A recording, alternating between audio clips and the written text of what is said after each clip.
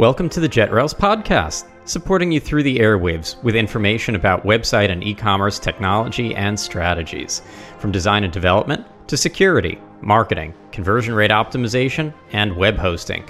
We bring you insights from industry leaders and experts.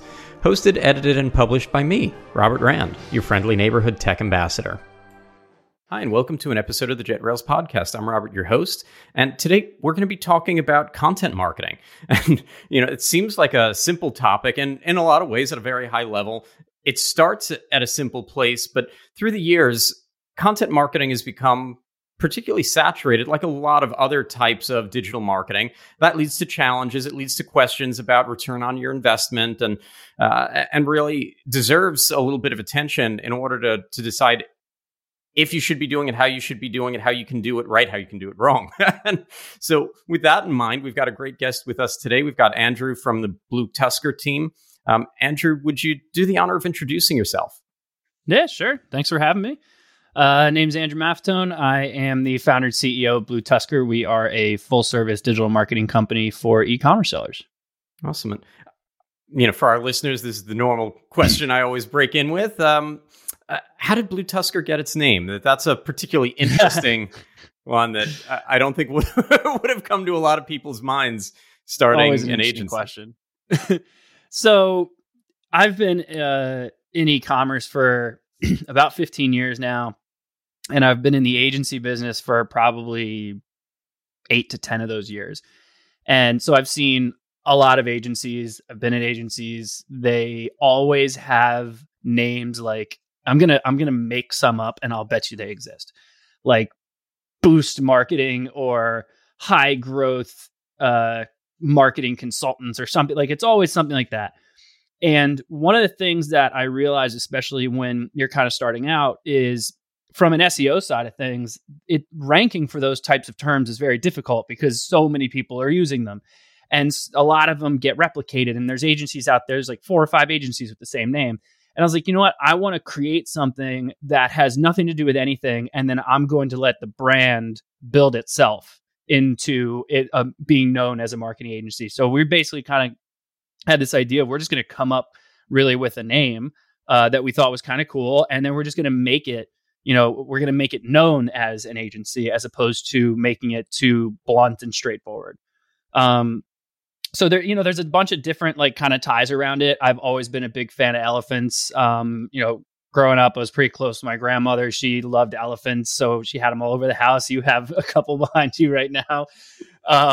And so just a big fan of them. And so started looking at different terms and stuff that they call elephants. And so I, came across Tusk. I was like, oh, that's kind of cool. I was like, let's make it like Tusker, because just Tusk was kind of short. And then my wife and I actually met in high school. We were high school sweethearts, and our colors were blue and gray. And so I was like, all right, well, Tusk is gray. I go, I need to add a little bit more for this. I'm like, all right, we're going Blue Tusker. We're making it one word. And then we just took the E out because I could. So I did. And that's basically how we came up with our name. That's awesome. I'm glad that you added the sweethearts part there. That, I get in trouble because I tell people that my wife and I met while I was volunteering with a high school youth group. And the first thing that they look at was she an adult or was she one of the kids? I'm like, no. Okay. She was volunteering also. Yeah. What could you do? Yeah, you got to clarify that. Yeah. Yeah. That's pretty awesome. Love the name. So, with no further ado, I'm going to break in a little here into our main topic for today. I know that a lot of brands create content to check a box and so they've been doing it for years. They feel a need to do it. They feel like they need something popping in their social feeds, for their shoppers and followers. They feel like they need something to fill a newsletter with, et cetera, that some of it becomes process, So whether they're creating an article a month, or every week or every day, or other forms of content, or, there's a lot flowing out there. In general, do you find that these businesses are using their resources wisely? Are they really getting the best bang for their buck out of content? No. No. That was easy. That's the easy answer. Next question. All right. Podcast over. We're done now. It's just, well, first of all, you have to kind of like define content, right? Like it's kind of used as a general term, because some people, when they say, oh, we do a lot of content marketing, what they really mean is we do blog articles. Or other people will say we do content marketing, which really includes like everything. That basically is really just a general term for social media and email marketing and SEO, and like really anything that you put out there is considered content. So it's kind of a general term, right? But when you get into like, is anyone doing it? Why? Like, obviously there's companies out there that are doing it correctly, but I just find that most aren't, because like you said, a lot of them do it just to check a box. Like, we have a Facebook page and we post on there, be like, yeah, but you're just kind of posting because you need to, not because you want to, or not really doing it well, right? Because they just are, like you said, checking a box. Same thing with the SEO side. Yeah, there are countless e-commerce sellers I've come across where they're like, yeah, we have a blog. And I look at their blog and it's got like a couple 100-word articles that they posted like once a month kind of thing. Like, okay, well, this is completely pointless. This is a top of funnel strategy. And you're writing these really thinking that people are coming to your homepage and going to your blog. They're coming to you because they want to shop. Blog's meant to bring people in. So yeah, I mean, to answer your question, like, no, I think that most aren't doing it correctly. And I also think that most are just checking boxes, pretty much like you mentioned. Yeah, it reminds me of a kind of strategy that I've seen where people can't find something else to post in social media. So they post about whatever holiday,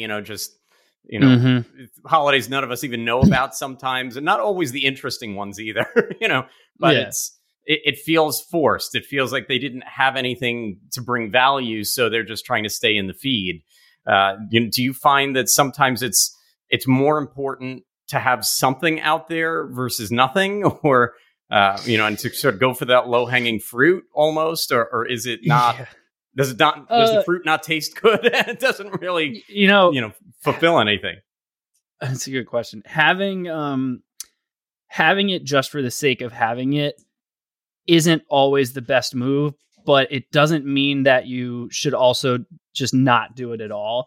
Like, especially from e-commerce, right? You get a lot of sellers now that will just kind of throw up posts on social media.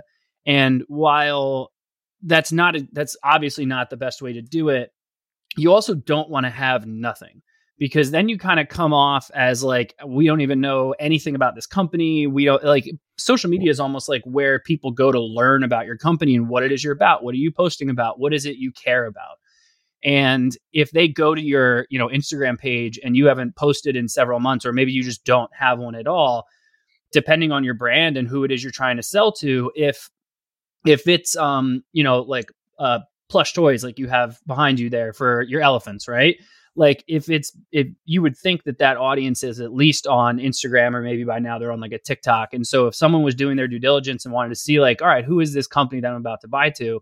And they go to these pages and there's nothing on there, they're gonna be like, I would feel like you're on here. So now it's kind of like, it's really easy to make a website. Everyone kind of knows that by now. So it's kind of hard to build that brand awareness and that brand trust by not showcasing your brand more often, instead of just having like a website and hoping that people will shop with you.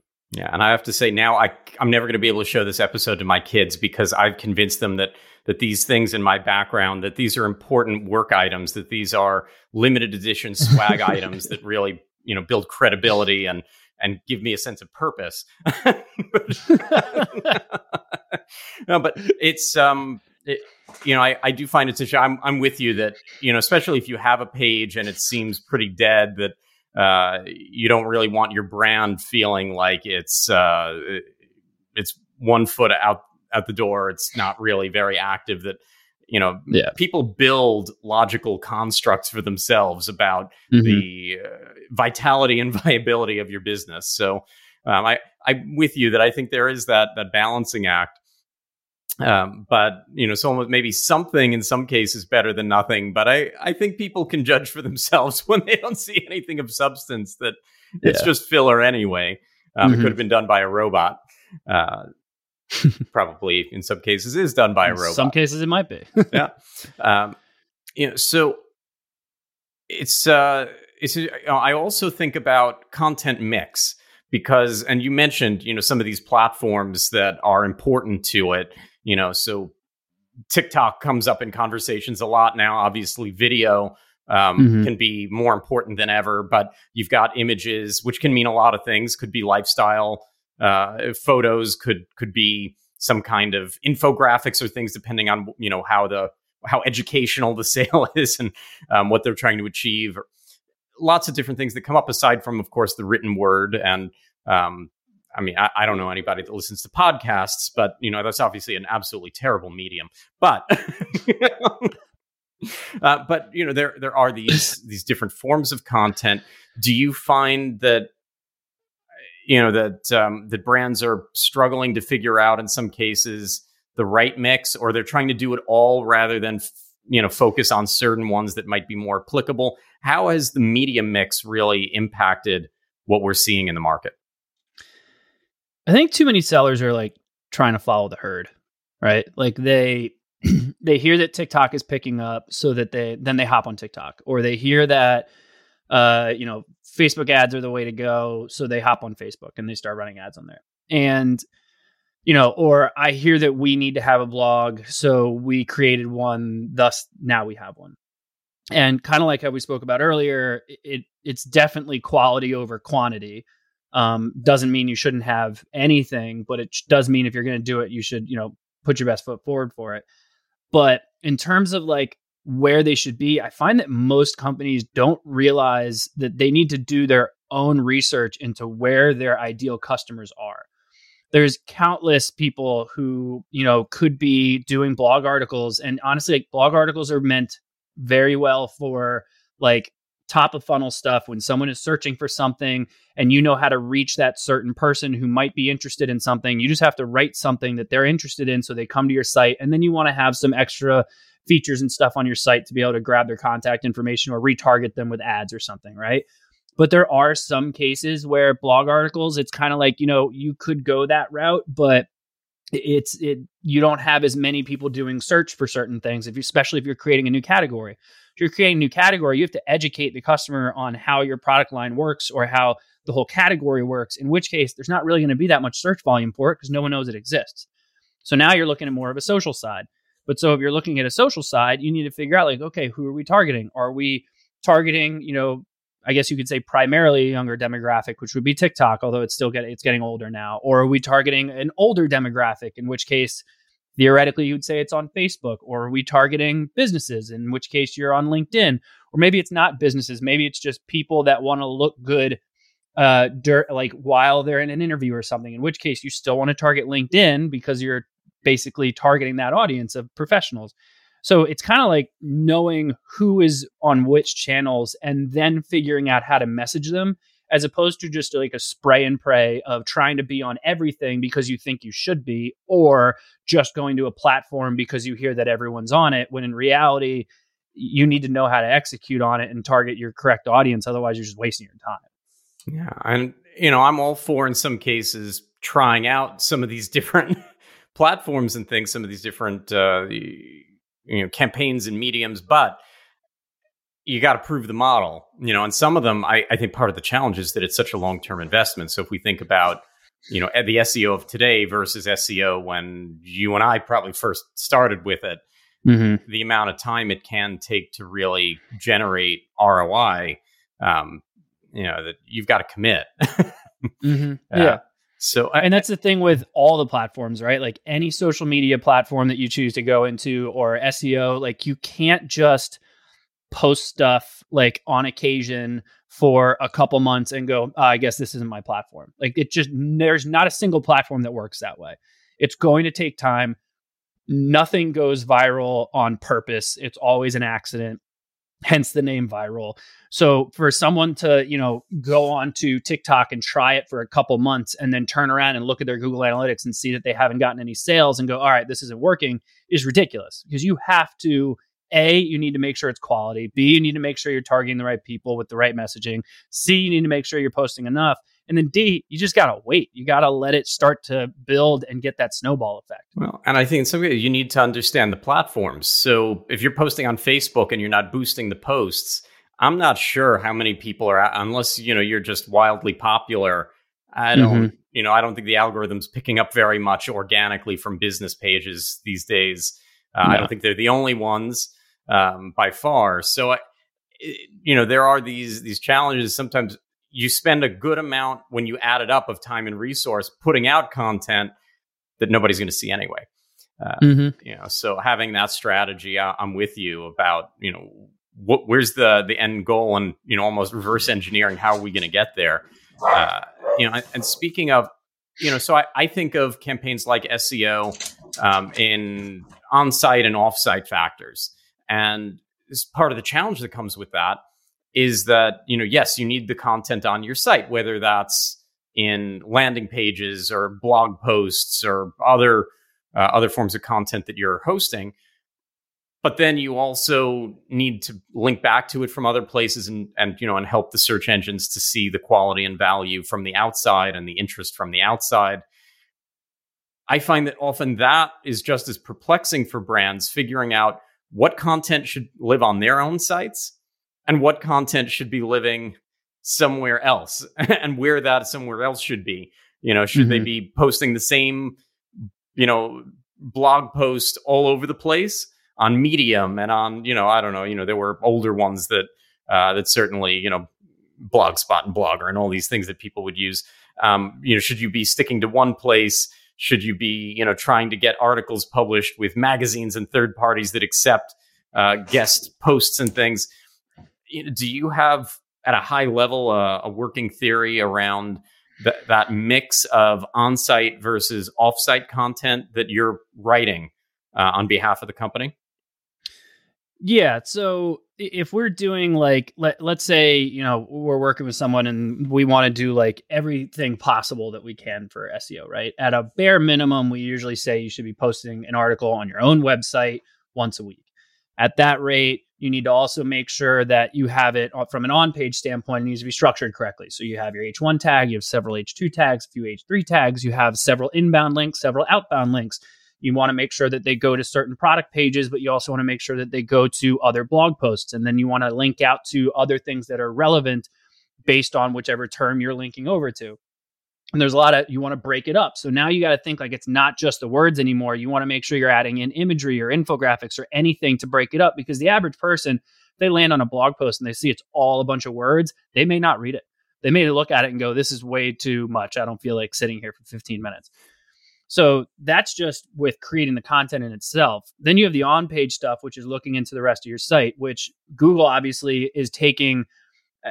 It's something that they've always been working towards, but it's definitely something that Amazon does, which is really just catering to making sure that the experience is as good as possible for the user. So they want to know that your site's loading fast, that all of your images have alt tags. So in case, someone is blind and has different aspects that they're using on their laptop, be able to read images, or, something along those lines. And then you also have, is everything getting crawled correctly? Is everything loading correctly in a certain order? Are all of your images of a certain size so that it's loading fast enough on all platforms? Are you testing it on each browser? So there's a ton of on-page stuff just to make sure that your site is functional. Then you have the off-page stuff.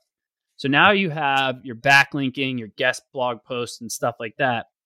There's a benefit to doing stuff like where you're posting in magazines, or if you're doing something through Forbes or something along those lines, where you might get a backlink and you may not, but they already have a pre-existing audience that's big enough that just having an article there is really more of an accolade. So you can use that to your advantage for if you want to do your own press releases, or if you want to just put it up on your site that you were featured on so-and-so. That's one way to do it. Or you want to do the other way, which is you start reaching out to other companies where they have something similar. Yes, they have a similar audience, but what you're writing about is something that you're very knowledgeable on, but also ties into what their audience might be interested in. So now you're writing articles that are clearly written for you, but I'm never really a fan of doing salesy stuff. So when people do guest blog posts, they tend to do stuff that's here's why we're awesome. Here's why you should work with us. Here's why you should shop with us, things like that. And to me, those are just sales pitches, which is not what a blog post is meant for. A blog post is meant to just provide value. So yeah, if you want to slip in every now and then how great your product is or how great your service is or whatever like that, that obviously is fine, but not to be too much like a car salesman. So doing that kind of stuff is where you want to make sure, like, yeah, I'm going to have a couple links linked over to my site, but really I'm trying to get a little bit of the benefit of SEO, but also trying to reach this new audience on this other company's website just so that I can kind of benefit from that. So that's kind of where like the whole shared blog post sort of thing comes into play. You can also do where you reach out to other companies where you're just doing backlinks. So you can either do like a backlink exchange where you're like, hey, you have an article where you mentioned this. We have an article that is, relevant to that. We'd love it if you'd link to us. We'd be more than happy to link to something on your site from our site, in which case you're skipping over the work of creating an article. You're already getting the backlink. It's not as much. You're not benefiting from your own brand awareness, but at least you're getting the SEO benefits from it. Mm-hmm. Or the other thing that we'll do sometimes is we'll find an article on someone's site and see something like, okay, this section that they wrote is great. It's got a lot about what we do. They could add an additional paragraph about this.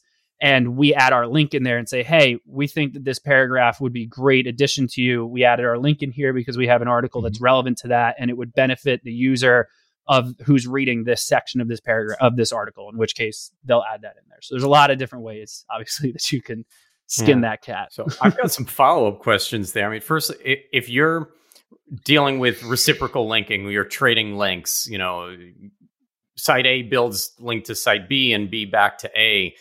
Mm-hmm. Is it the site that's got the higher rankings, the higher domain authority, page authority, that sort of thing, the one that's going to benefit less, and the smaller site almost, the one that's going to benefit more from that because, in that kind of a trade-off? Or is it really just, that you need some vibrancy in backlinking, and so even if it's reciprocal, it's still a plus? Yeah, so it's always still a plus to a certain extent. Like domain authority is something that's been created by Moz or SEMrush or Ahrefs. Like they all have their own. So depending on which one you're looking at, your domain authority is going to be different.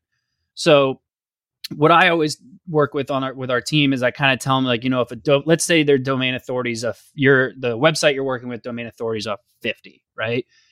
Let's try to get some backlinks from websites that are like 30, 35 and up, because anything lower, it might not help as much. It'll still help, but I have to think about like, all right, the time it takes them to reach out and then kind of go through the process is like, is it going to help us enough?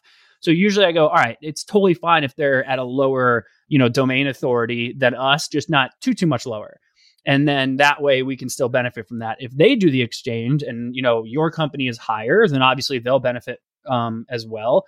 But if it's the other way around, and let's say we're a 50 and they're a 60 or 75 or something like that, they'll still benefit enough that it's worthwhile, as long as, the audience is relevant, what we're linking to is relevant, and you're just focusing more on providing value than you are actually focused on just nitpicking SEO rules, basically. Mm-hmm. Interesting.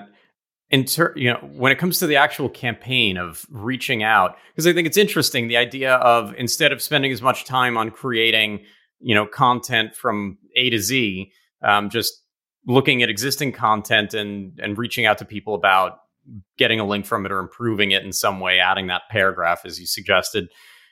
What is the response rate like? Because I would imagine that first you've got to find the right person at the company and get through whatever gatekeeper. They weren't necessarily looking to do this. I mean, maybe they are, maybe they do this frequently, but I would assume the average website, probably not. How hard is it to really make those campaigns work? Is it more often than not that they pan out? Is it something where, it's 1 out of 50 outreaches is going to generate a link, but you can do it in a more automated fashion, and so it doesn't hurt that, kind of like email marketing, the 1 out of, a 2% conversion rate, that's not so bad. How does that actually come together? I'm going to give you kind of the quintessential answer here of like, it depends. Because if you have a really high domain authority and you're reaching out about doing a backlink exchange, someone's going to be a little bit more interested than they would be if you had a low one. So when you're first starting out, it's a lot difficult. We have some people where, it's like, we'll get a link for every like maybe like anywhere between every like 50 to 75 people that we contact. Every now and then when we have a higher domain authority, and after a while when things start to move up faster, we see that actually starts to increase. So now it's like 1 in every 20 or 30 contacts will actually have someone who's interested. Yeah. The guest blog post thing in e-commerce can work well, but you really need to make sure that the company you're reaching out to isn't competitive, but is complementary to your product line in one way or another. So that can require a little bit more research. But the shared backlink thing is relatively simple because you're really getting a link over to your site because you wrote maybe probably a relative blog article or something like that.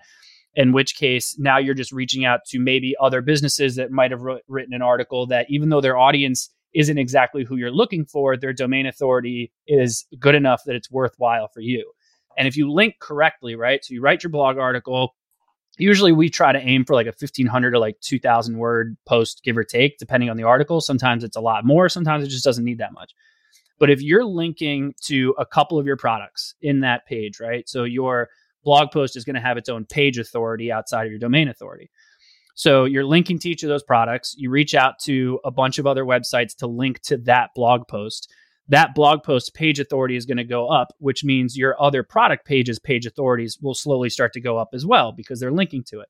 So that's kind of one way to start getting your product pages to rank better, by linking it to a certain a certain blog page, and then just having other people backlink to that blog page. Mm-hmm. Instead of you find a lot of exactly. It's kind of like the pillar strategy, right? Mm-hmm. Because you get a lot of sellers that will end up adding like an entire paragraph or 3 on their own product page, or they'll add all of this extra content and like hidden in the product page one way or another because they think that, that's going to help them on the SEO side. Yeah, different tabs, things like that. Yeah. Yeah. And in a certain case, while that can help, the problem is you're actually hurting the user experience who's looking to purchase. They just want information. They don't want to sit there and read a novel. They want to like in and out. The quicker you can get them to purchase, the higher your conversion rate's going to be. So by adding all that extra content on there, sometimes that stuff can get very out of hand and it can actually hurt your conversion rate. Even though your SEO's up, your conversion rate's down. So who cares? Mm-hmm. And do those campaigns ever work if you're just asking flat out for a backlink, if you're not offering reciprocal, if you're looking for a one-way street? Because I rarely see that stuff pan out. That, it's the what's in it for me that we're in business too. Can that actually work? It definitely can. It's usually less common that we'll get, a response from something like that. Usually I try to offer reciprocating it in one way or another, but sometimes we will have it where we're not reciprocating it. It's just like, hey, we think that this link or this article will provide value to your readers. That's usually when, instead of us just saying like, hey, here's a sentence you said, take that term and add our link. It's kind of like, hey, here's work for you, right? Mm-hmm. But if we were to say like, hey, we read your article and we think that if you added a small paragraph here or another couple sentences here, here's the sentences we would say, and you link to our article, we think that it'll provide much more value to your users, right? Or to your readers. In which case, now they're looking at it and they're going, okay, obviously I know that they're trying to get a backlink out of this, but that is an interesting point. It looks like it might help me a little bit. Let me just copy and paste and throw this in there. Yeah. If you're submitting guest blog posts, things like that to these third parties, I've never been a fan of duplicate content of, trying to seed out the same thing lots of places. But then again, I've put out the occasional press release and that certainly gets syndicated and, you get the exact same copy all over the place. Do you have a thought around trying to reuse the same content in these campaigns, submit the same or extremely similar content to lots of places versus having very unique, very one-off content that you're submitting? Yeah. I mean, at a certain point, you're going to start to struggle to think about, okay, what else can we write about, right? And the other thing that I find a lot of sellers don't realize, especially when you're doing SEO stuff, is you can't just write an article and throw it up and then wait for it to be awesome, right? You still need to promote it. And then what we do is we make sure that like, usually anywhere between like 60 to 90 days out, we go back and check it and then we adjust it. So we go, okay, based on the article that we wrote, where did it land in the rankings that we were aiming for? Okay, it's on page 2. Not good enough. Let's go make some tweaks. What else can we do to add to this? Okay, now it's at the bottom of page 1. All right, let's give it another month. Now what? All right, let's tweak it and do it again. So you have to keep updating it and changing things. Mm-hmm. But in terms of like replicating existing content, you're going to overlap yourself a little bit. You can't copy and paste stuff and give it to someone else. It's only going to hurt you. Google will flag you for duplicate content, in which case both pages will get hurt. And then you just kind of look like an asshole because you sent them something you already wrote that you've already published. So it's like plagiarizing yourself. But you can rewrite stuff in different terminology, different words, basically just kind of rearrange things that maybe you've written before that'll be beneficial. And you can just adjust it a little bit based on whoever it is, you're sending it to. You can do stuff along those lines, but you also got to think like there really is so much stuff you could write about, because sometimes like, to give you an example, we work with a seller who's, they're like one of the biggest beef jerky companies online. Right. And they were like, oh, we did top 10 tailgate snacks for college students. Like, great. Now you got top 10 tailgate snacks for college basketball games, top 10 tailgate snacks for college football games, top 10 tailgate snacks for college baseball games. Chances are all those tailgate snacks are going to be relatively similar, but they're different sports. They're targeting a different audience. So even though all those articles are relatively similar, we're targeting a different audience, so they might show up in different search areas than we would have thought of. So even though we're replicating very similar content, even on our own site, we're making sure that we're hitting as many audiences as we can by reusing our own stuff and just adjusting it. Yeah. It's interesting. A few weeks ago, I wrote an article for your team, and that's part of how I know we got connected and all that was about e-commerce loading speed. And it's a topic that I've written about from lots of different angles for lots of years. But, I might offer up, 3-4 topics in different situations. People always ask for speed because, especially like right now with Core Web Vitals and other things, it's a top of mind topic for e-commerce merchants and especially for their marketers. And, so sometimes it becomes important to look at things with, okay, what's the latest data? What do we know now that we didn't know then? What are people responding best to, and how can we best educate them? And in a lot of cases, when I go at a topic like that I know I've written about before, as opposed to going back to an old article that I wrote, and whatever other perspective on it, I just start from scratch. and so you wind up with with the, I don't know, whatever, we're now into March 2022. You get the March 2022 version of this from me, as opposed to a rework of some older way of looking at it. But I think that, as writers, as authors, whatever we are, that it becomes important to figure out what is the best modality to that I can usually tell when I'm reading an article that somebody basically picked apart the other 10 top articles in Google and they weren't all that good in the first place. And they, they spliced it together. So we all kind of run into these things in the market that, for better or worse, my goal is always to put out something there that's that I'm going to have a smile on my face if I go back and look at it, a few months down the line, that sort of thing. But I think that it almost does lead to some of that challenge of, how do you keep it fresh while also tackling topics that there's so much on the internet already that whether you've written it or whether, 100 other people have written it, it's probably been tackled in some form before. Mm-hmm. Yeah, it brings up an interesting point. I think it was just last week, I was in like this, you get in one of those like threads on LinkedIn where everyone's got an opinion and all of a sudden it's like pages long. And so you're trying to catch up on what's going on. And basically the conversation was about SEO has kind of become, it's not entirely about quality as much as it should be. Too many people know how to write an article just to get it to rank than they are to basically focus on the quality of it. Which if you're giving let's say you're giving your marketing team, they're focused on SEO, their target is organic traffic. Chances are they're going to just do what they can to get traffic. They don't give a shit who comes to the site because that's their target, right? Yeah. That's that's a vanity metric. It's really got nothing to do with anything. I don't care how many users you have on your website. If they're not converting, it's pointless. Or if you don't have a solid way of retargeting them and you can prove that the organic is then turning into... That's right. At least pull them deeper down the funnel over time. Yeah.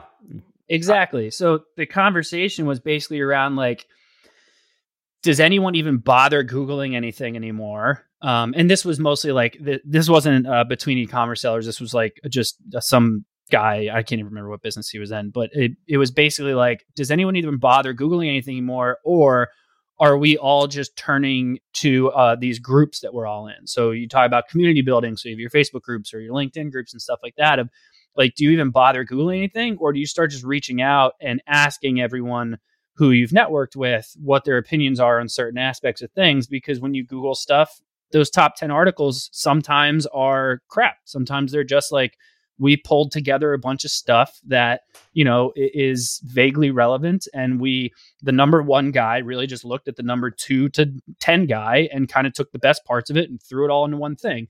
Then what's going to happen is the number 10 guy is going to look at 1 through 9 and he's going to rewrite his stuff and then he'll be at the front. And it's just like, everyone just keeps switching places when in reality, those top 10 articles are usually the same thing because they're all just rewriting their own crap.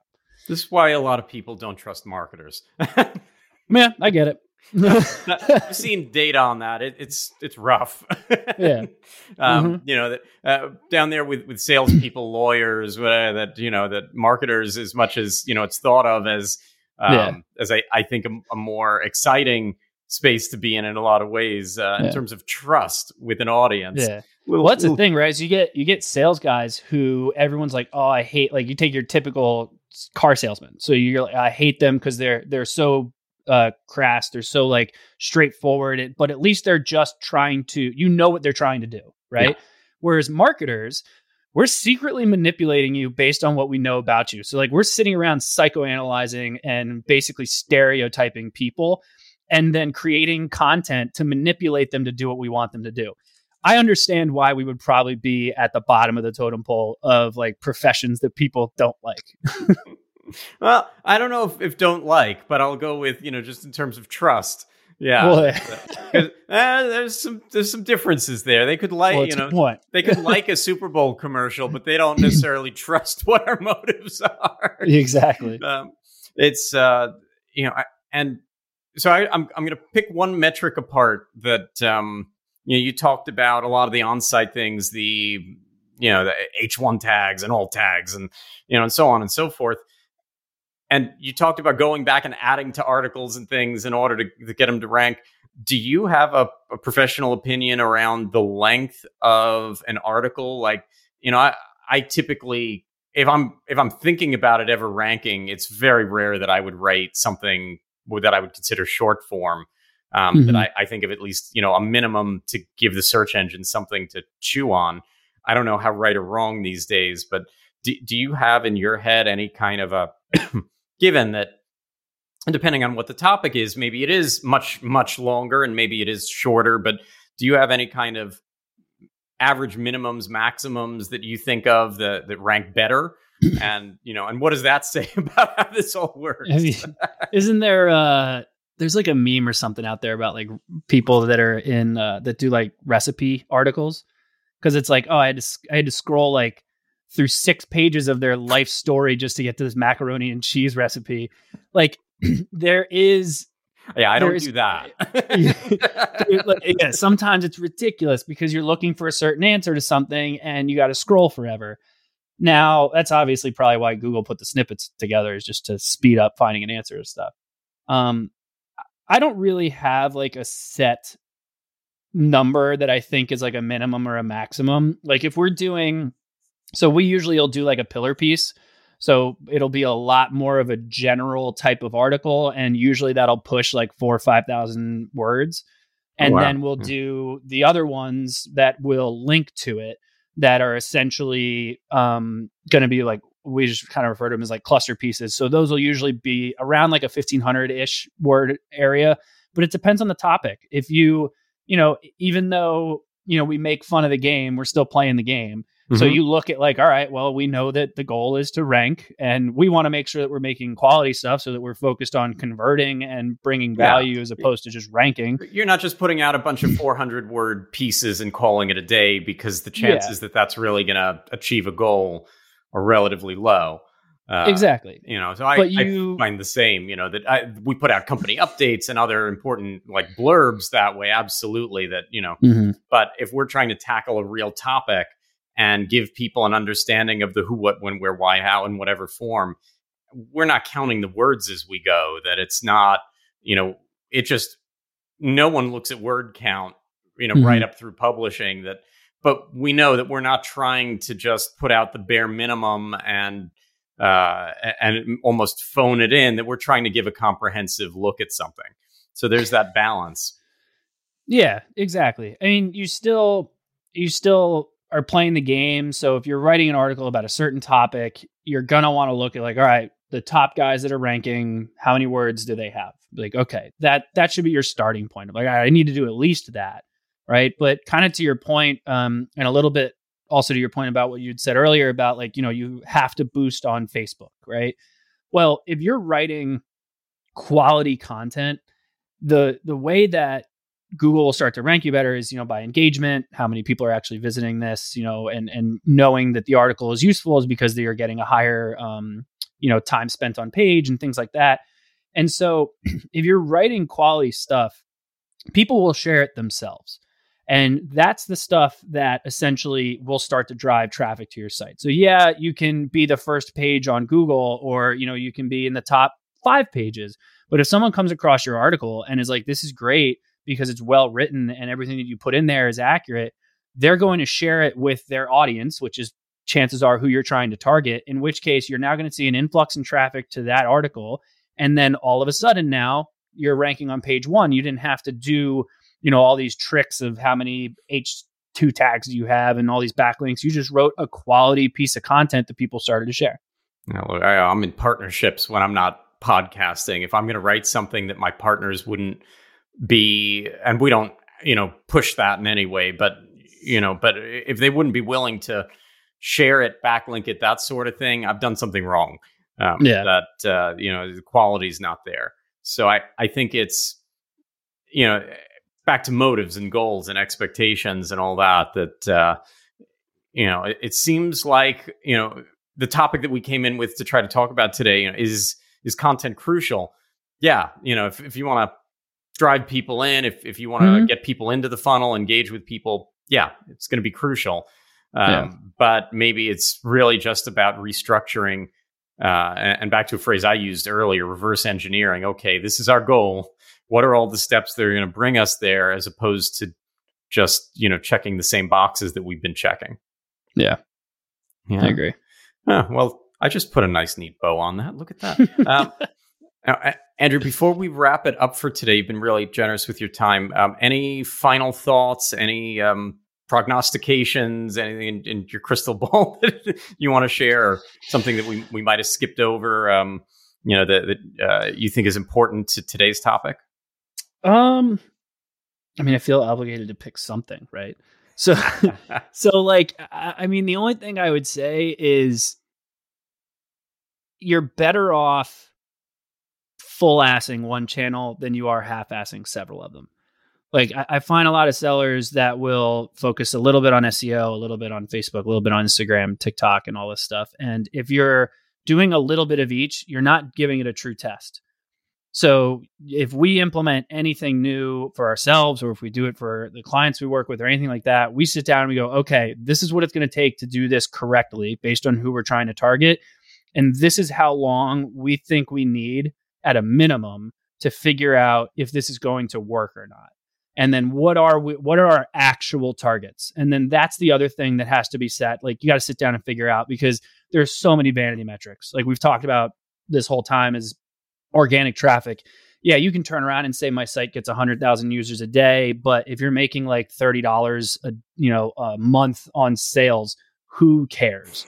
So you really have just a giant content suck of useless people. So at the end of the day, it's knowing people that that might not be useless, but you're certainly not doing anything to actually get where you're trying to. Yeah, you have not. You've manipulated Google, but you can't get anyone to do what you need them to do. So at the end of the day, it really comes down to knowing who your customers are, where they're at, and knowing exactly what you really need to be targeting. I don't think I've ever, to my memory, heard anyone use the phrase full ass as opposed to half ass. I think we've got the name for a new agency. It's going to be, it's going to be full ass marketing. Full ass marketing. All right. I think that's going to drive it home for people. Andrew, absolutely pleasure having you on today. Thank you so much. And for our listeners and viewers, as always, stay safe, stay healthy, and happy selling out there. Thanks for listening to the JetRails podcast. You can subscribe wherever you listen to podcasts. We also post full videos of most episodes on the JetRails YouTube and Facebook channels. You can find links at jetrails.com/podcast. Have questions about an episode? Is there a topic you'd like us to cover in the future? We're at JetRails on LinkedIn and Twitter. Do you want to sponsor this podcast? Sorry, but we're committed to ad-free listening.